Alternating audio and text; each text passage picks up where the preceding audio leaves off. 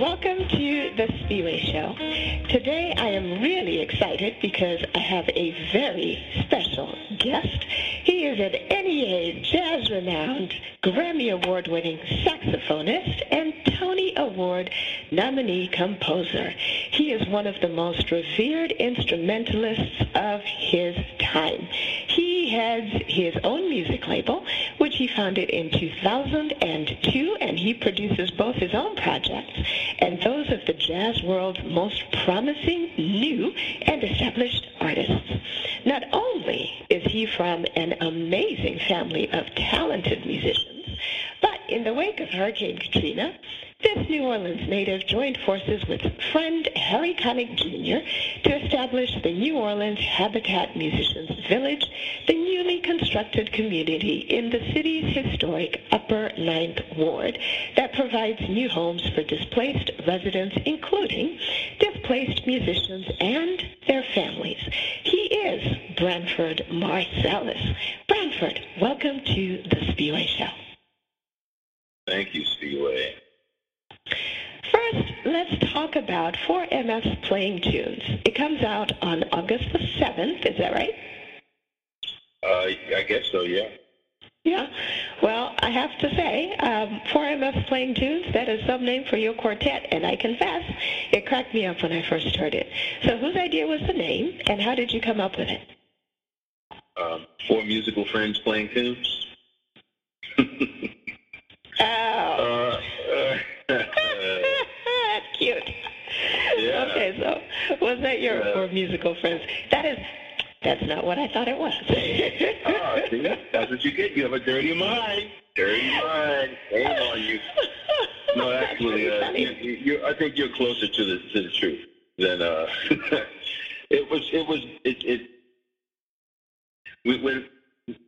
when I make the records, I don't think of titles for songs or the album. And the phrase came about because I had a jazz writer who was pressing me about the concept for the record, even though I had told him repeatedly that I don't believe in concepts for records. Records can't actually have a concept. The people who make the records can either have an individual concept or a group concept. And the record is either a validation of the concept or a repudiation of it. And the whole idea of albums being concept albums was more, it started in pop music, with a few exceptions, like a Love Supreme by John Coltrane. But that was a one-time thing. The rest of his recordings didn't have concepts. They went into the studio and they played songs. They played the songs they were playing. But somehow it got twisted around. So a lot of what happens in popular culture, we kind of drag it into the jazz world. And he kept saying, well, the record has to have a concept. So I said, okay, yeah, this is what the concept is. Scoring match. Okay. All right. But that wasn't the reason. My management, they always press me for titles, so I always come up with a stupid title because then that'll give me another week. Because when they say that's the stupidest title I've ever heard, they're not going to use that. Then I say, well, I was really married to that title, so I need another 6 or 7 days to figure out a better title. And this has been going on for 2 decades. So they said, we need a title now. What's the name of the record? And I said that, and then it was a slight pause. And I think I like it.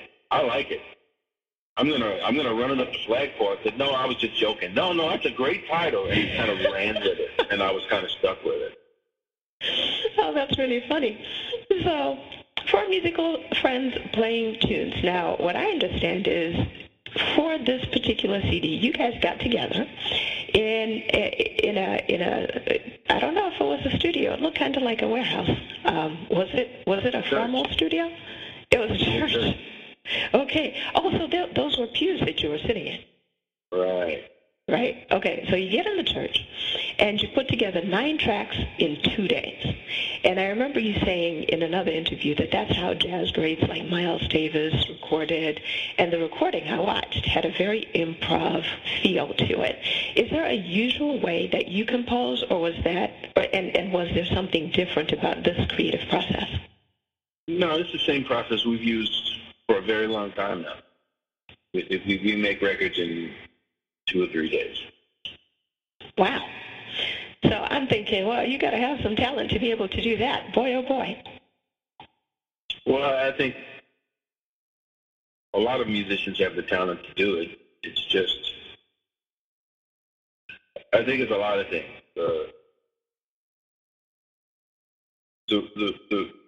The artists in popular music don't really understand that every day that they waste in the studio is going to be charged to them. They don't really have a conception of how much money is wasted in the studio. And record companies enjoy that because they like the idea of never having to give you any money for the records that you make. So they encourage that you attend award ceremonies and encourage you to bring as many friends as you want, and they want everybody to fly first class, and we'll get you a limo, and we'll do this thing, and we'll give you 6 months to make a record, and this whole process. And at the end of the day, with few exceptions, most people who make records like that, they don't see a dime when it's over. But in jazz, we don't get those kind of massive record budgets.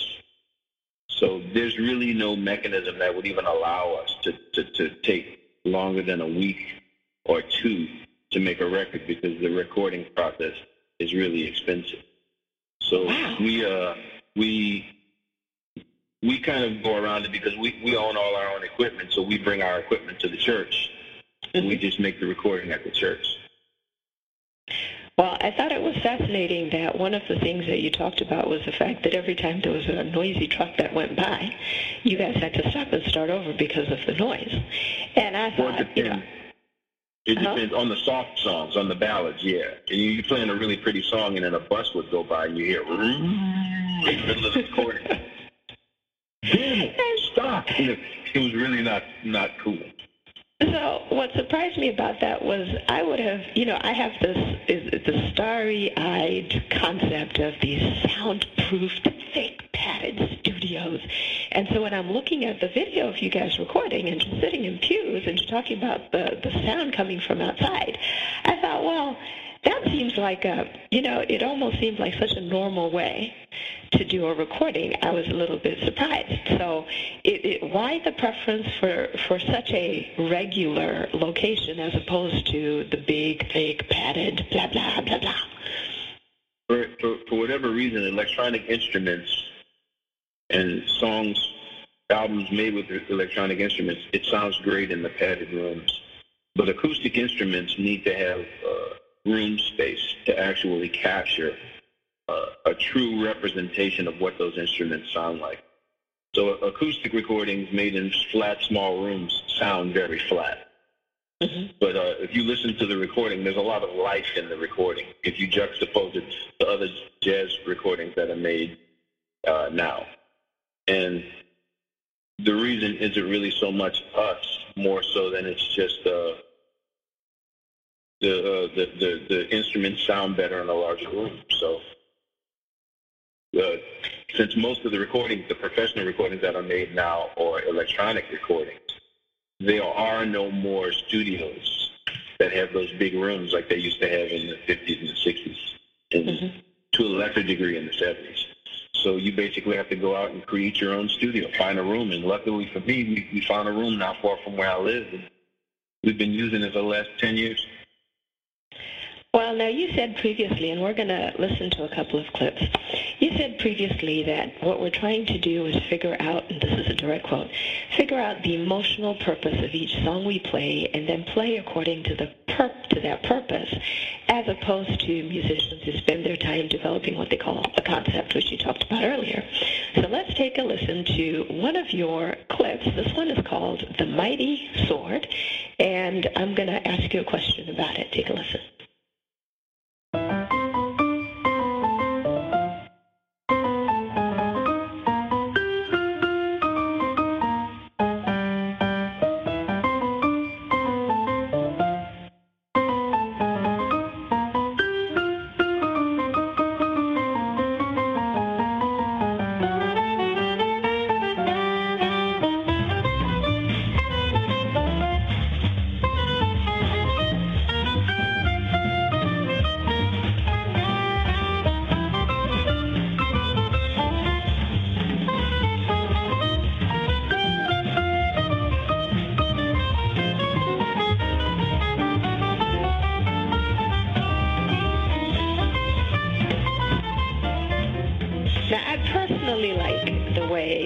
that one just starts off and then comes alive right after the intro. So tell us about the emotional purpose that you were looking to harness in that track.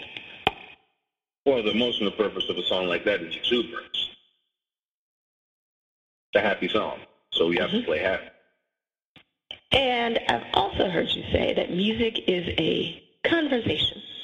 So I'm going to play My Ideal, which is the name of the clip, and or the name of the song. And I'm going to ask you to talk to us about the conversation that you wanted to have in that one. Hang on.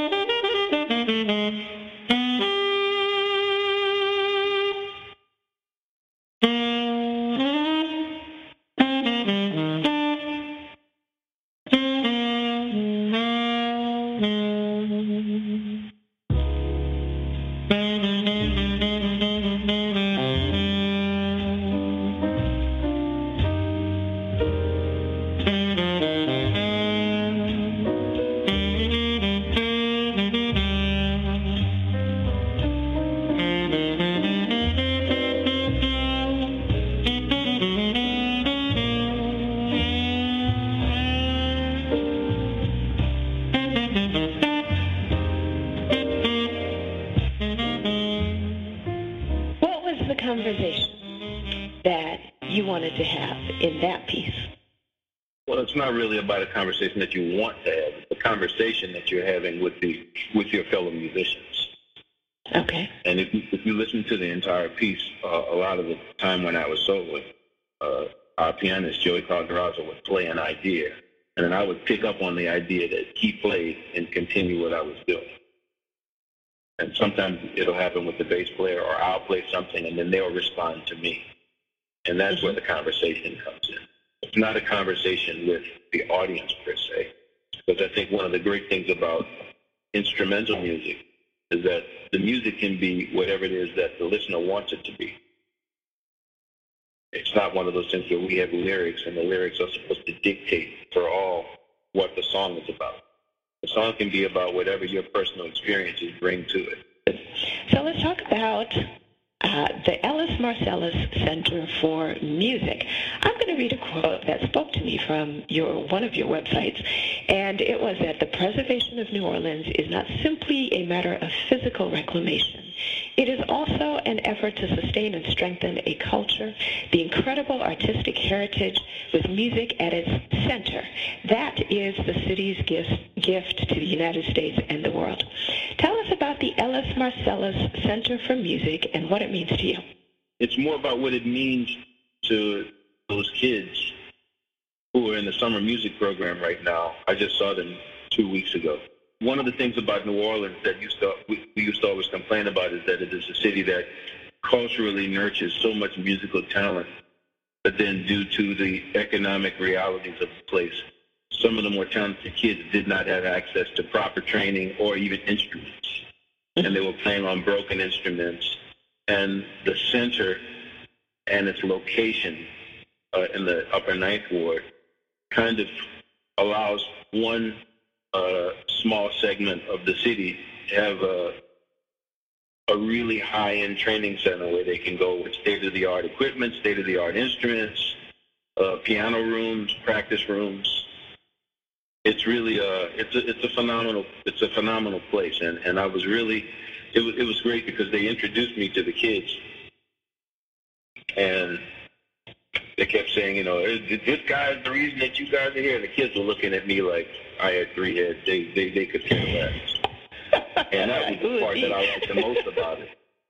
That was the part I liked the most about it. I would have preferred if they hadn't even introduced me to the kids in that fashion. Because it's for them. It's not something that I see as a means by which I glorify myself. Now, your dad, Ellis Marsalis, has been described as one of the city's most influential pianists, educators, and living legends. Harry Connick Jr. said about him, Ellis Marsalis is the best teacher I ever had. And giving the center his name sets the highest standard for everything that will be taught here. It looks great. We have people in place who are not only highly competent, but actually Darryl Dickerson, who's in charge of the audio and the teaching audio classes, was a former school teacher. He had a junior high marching band, so he has a good relationship with kids and knows how to deal with them. And Michel Jean-Pierre is a very capable administrator, highly qualified, and also from the city of New Orleans. So I have trust in the people who work there and their ability to provide a very nurturing and very wonderful experience for the kids. Now, in my research, I read about you, your dad, and your brothers, all very musically talented. And this is just a curiosity question, because at the end of the day, one of the things that I believe on my show is that life is all about relationships. Tell me about your mom. She was the taskmaster. She was the whip cracker in the family. And I think as a woman with 6 boys in the house, she made it understood that she would kill every single one of us if she had to. Okay. Because she was just not going to be in that situation where she was kind of overwhelmed and rolled over by boys. That oftentimes can happen. Mm-hmm. It's like, wait till your father gets home. No, I'm going to kill you myself. And it was, I think, what some people consider our outspoken nature, that comes from my mother, not from my dad. Now, I'm always interested in the spiritual practices of my guests, and I just wonder, so do you have any particular spiritual beliefs or practices that keep you grounded? I don't know if my spiritual beliefs keep me grounded, but I grew up in New Orleans, so it's a very spiritual place, and we do have spiritual beliefs. I come from a. It's an interesting thing. I grew up Catholic, but because of the culture, the African culture, that is a byproduct of slavery, we often have our voodoo stories and our voodoo queen Marie Laveau, and we talk about spirituality in a slightly different way. We see death as a celebration of life, but it's very little mourning going on at funerals. It's a very different place to be from. And my spiritual teachings are in line with kind of the way my parents raised me and the way that the culture down there raises you. Mm-hmm. People down there they're not really interested in you coming home and try to stand on top of everybody high and mighty. Yeah. If you do well for yourself, you're expected to just come in and be the same person that you were when you left. And if you don't do that, then the city will turn on you. And I think that that's good. It's fair. Well, that's the sense that I got actually when you and I met. We met at the Beethoven Festival in Winona, Minnesota. And I remember thinking, wow, I would not have known that you were so accomplished. So you've won, 3 Grammys, played with Sting, led Jay Leno's band on The Tonight Show for 2 years, collaborated with Harry Connick Jr., and yet, when we met, you were just so down to earth, and I was like, wow, that's pretty amazing. Does he know he won 3 Grammys? Yeah, well, one's got nothing to do with the other in the way that I see the world. Uh-huh. It's some of that stuff you get is a byproduct of working hard, and it's a byproduct of being good at what you do. But I wasn't really raised under the idea that what you do is a reflection of who you are. It's more the other way around. Who you are is a reflection of what you do and how you do it. So I've never really used what's the word? Yeah, like success or fame or whatever you want to call it. It's not. I already felt validated when I got to New York, even as a kid. I felt loved and appreciated, and I had a strong sense of who I was. And so any level of success didn't really alter a perception of who I was. It's not one of those things where I feel special now. I never had one of those Sally Field moments, like when she won the Academy Award, she jumped up and said, oh, you really like me. You really like me. It doesn't matter to me if they like me. What matters to me is that my friends that I grew up with like me and that I like me.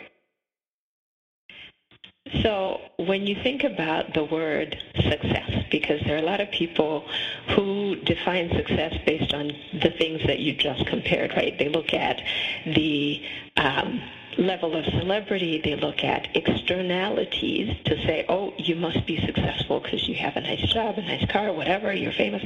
So when you think about success for yourself, how do you define it?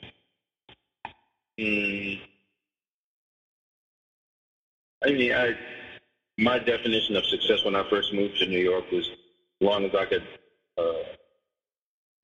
could afford to live in a two-bedroom apartment, I was successful. So I'm successful. And I'm going to guess you've been able to do that for quite a while now. Yeah. Even though the apartments are way more expensive than when I got to New York, but yeah, it's been. I don't have any complaints in that regard. Well, that's fantastic. So I'm going to ask you this question. Olivia, my 10-year-old, asked me to ask you, and I asked you when we met, and I liked the answer so much I thought I should ask him that on air. She said to me, well, as long as he has been composing and playing music, how then does he still come up with something new that he's excited about playing or writing? What did I say? As I recall, what you said was you're constantly telling me. I just continue to learn, just to keep learning, keep listening to music, because there's so much music out there that we haven't heard. So I just tend to go backwards instead of trying to stay current. There's so much music by people that we would never have thought to listen to, by Beethoven, by Mahler, by Wagner, by Kasum, by Tumani Diabate. There's so much music around the world that you can listen to and can inspire you and give you ideas on how to write music. Is that the more information you accrue, the more different your music will sound. Because a lot of people in whatever profession you choose, they tend to listen to the same stuff because they have they want to be commercially successful or popular, or even though in jazz, they want to be mentioned in the jazz magazines.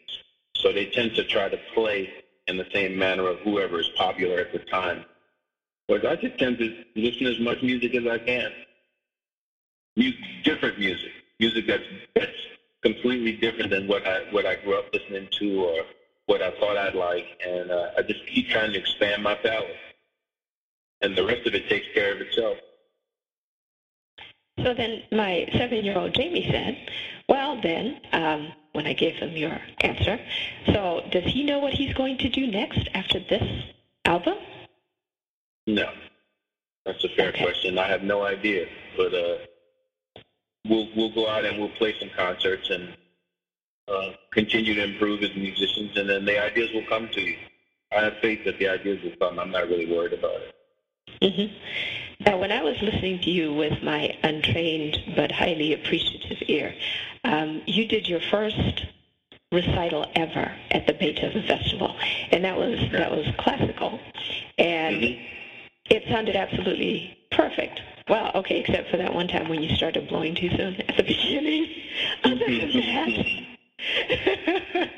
than that, do you mess up when you do your concerts? Of course, but most people,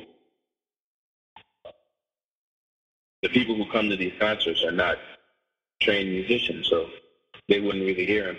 And people like mistakes.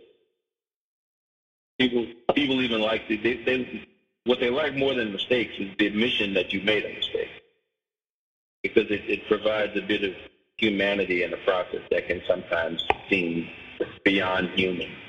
Mm-hmm. And I know that the popular adage is, never let them see you sweat, Never let them know that you made a mistake. You know, I think that people are actually amused when you make a goof and you go, oops. It's kind of it's a great tension releaser. So I've never really bought into a lot of the methodology that goes with being a performer. Yeah. I don't believe that you have to pretend to be perfect and that nothing phases you. You just have to keep your cool. You know, you can't go into a tirade or let a mistake allow you to start collapsing on stage. But, yeah, I make a lot of mistakes up there. Current affairs. So we recently had the unfortunate incident with the shooting at the Batman showing. What did you think about that, if anything? It was terrible, but it's as long as we have these lax gun laws, this is something that we just need to get used to and hope that we're, you know, that it's not one of our loved ones or that it happens to be us in these situations. Mm-hmm. But I don't really believe in the